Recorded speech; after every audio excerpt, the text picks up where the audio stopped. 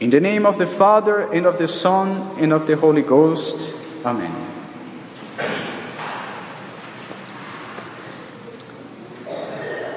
Traditionally on this day, we shroud all the crosses and holy images inside the church. Our senses are deprived of the consolation to contemplate what we could call a foretaste of the glory of heaven, where Christ reigns with the saints. Today, all this beauty is somehow hidden from our eyes.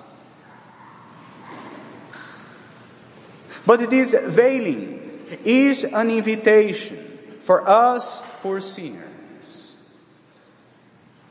An invitation for us to rise above the senses, to emerge from the visible realities of here below, in order to gaze at the invisible realities of heaven.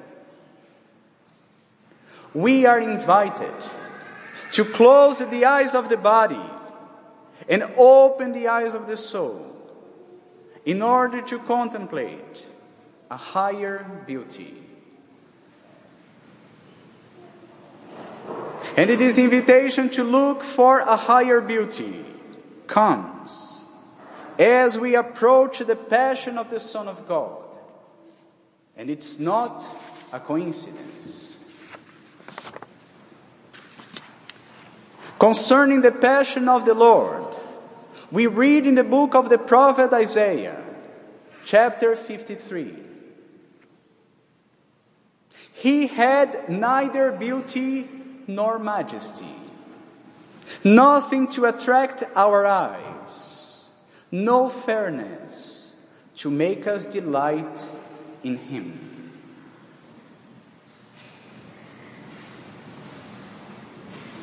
With these words, the prophet Isaiah makes present to us the reality of the passion of our Lord.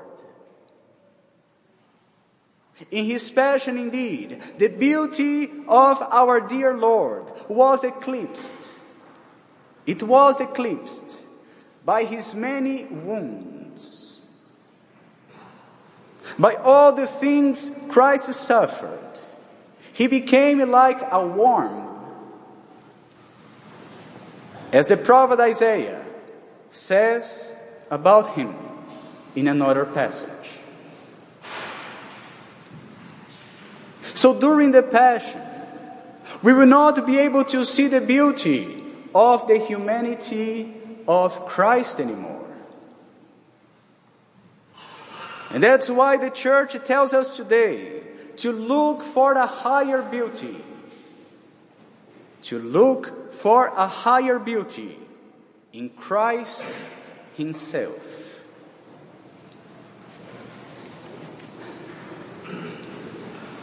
In that Psalm 45, we read about Christ, that he was the most beautiful of the children of men. The most beautiful of the children of men. These words appear to contradict the words of the prophet Isaiah. Because how can he be the most beautiful of the children of men if at the same time he has no beauty? My brethren, this is not a contradiction. But here we are face to face with a mystery, which is the mystery of the beauty of Christ. So he had no beauty, but at the same time, he was the most beautiful of the children of men. But how can that be?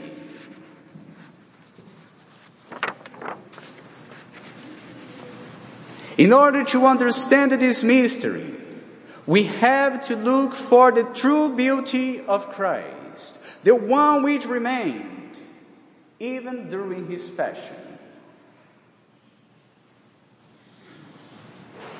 In the same Psalm 45, it is written that the real beauty is to be found inside. This is the key.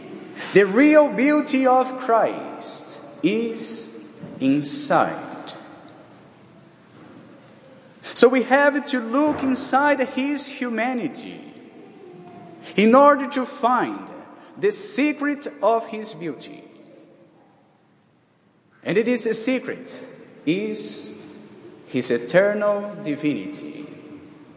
He is God, and this is His beauty.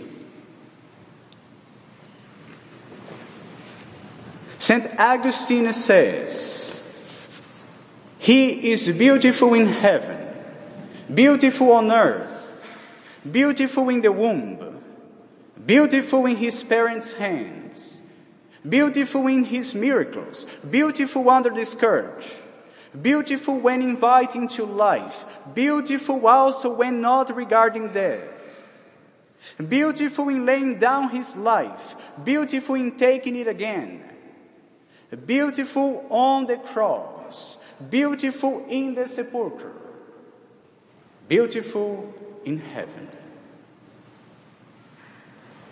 He is beautiful, my brethren, and the most beautiful, because He is God.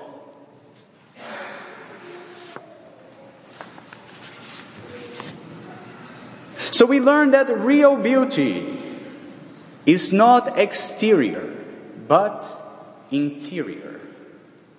It's not caused by cosmetics, but by the presence of God in the soul. And that's what we call grace. Real beauty is called grace. And in Christ we have what we call the grace of hypostatic union, where two natures, the divine and the human, were united in one single person. And this union is unique. And that's why He is the most beautiful of the children of men, because in Him dwells the fullness of the divinity.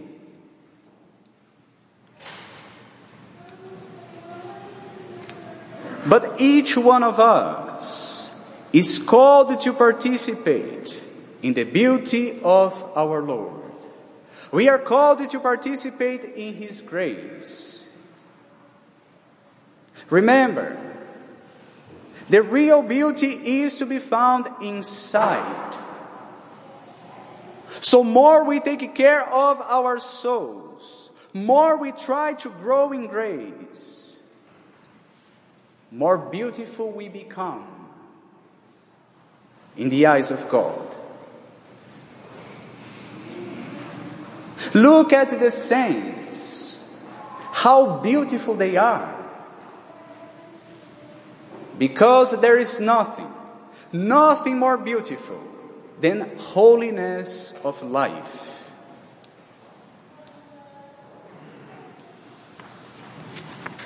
In Greek, the word kalos means beautiful, but it also means good.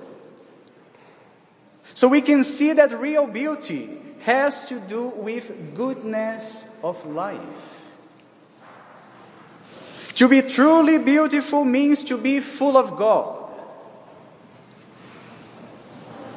Because there is no other beauty than the grace of God in our souls. And no other ugliness than to be in a state of sin.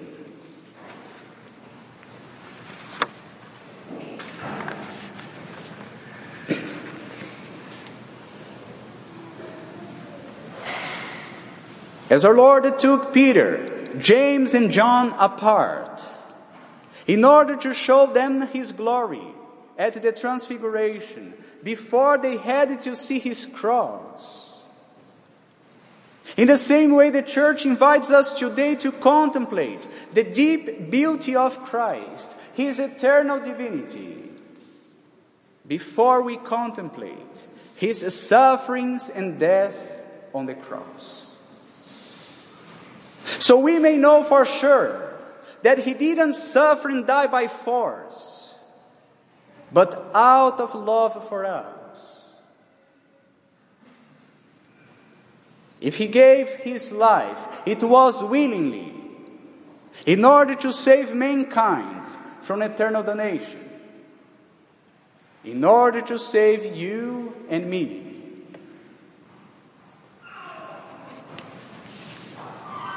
So, my dear brethren, let us follow the good shepherd, the beautiful shepherd of our souls, our Lord Jesus Christ, who came down from heaven in order to deliver us from the ugliness of sin and to lead us to the contemplation of his most beautiful face, in which shines the splendor and glory of his divinity.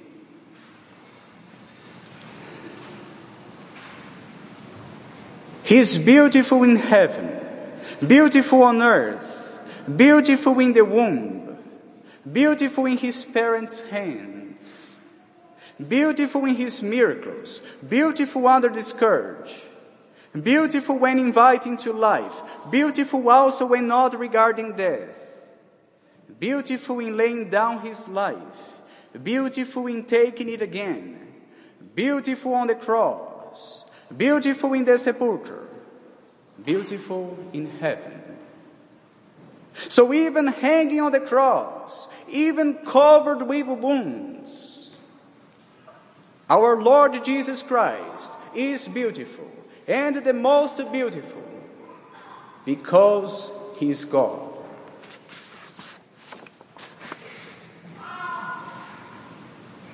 So, my brethren, let your gaze go beyond the veil of his humanity, in order to contemplate, even during the Passion, the sublime beauty of the Son of God, which is his divinity. Amen. In the name of the Father, and of the Son, and of the Holy Ghost. Amen.